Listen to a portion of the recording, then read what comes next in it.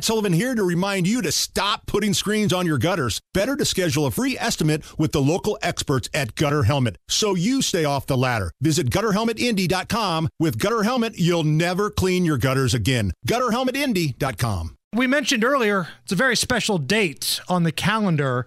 And for me to do this properly, I'm going to need the official Bill Clinton music. Oh, this is one fine day to be nude. Yeah, this is one fine day to be nude. The birds are saying, Clinton, have a wonderful spring. And people walking by can stop and look at my thing.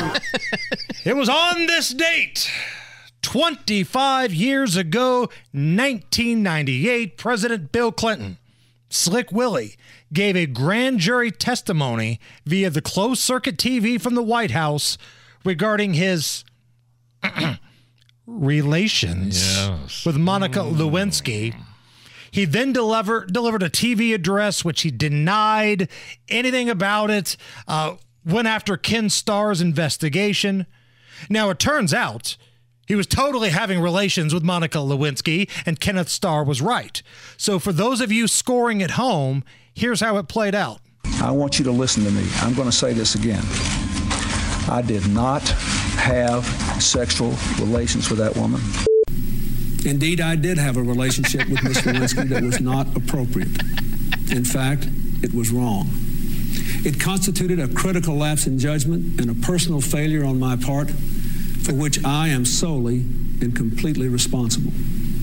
Oh, it's so funny because the Democrats tried to turn it around on the Republicans and say, well, they want to impeach Bill Clinton because he had an illicit relationship with Monica Lewinsky. Well, no, that's not what happened. He lied under oath. Perjury. Yes. That's what it was. That's what that was all about, not some moral high ground thing.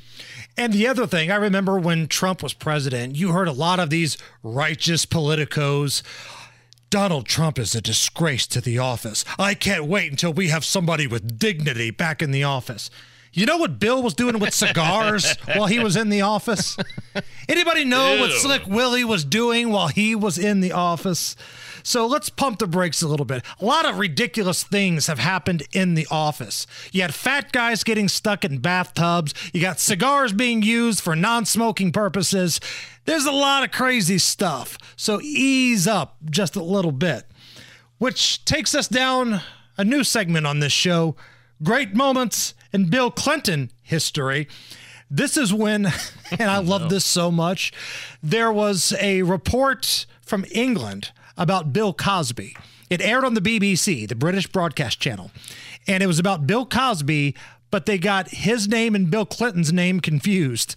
For the last 2 years, this has been where Bill Clinton has called home. But tonight, he will sleep in his own bed after the bombshell decision by Pennsylvania's Supreme Court to overturn his conviction of sexual assault.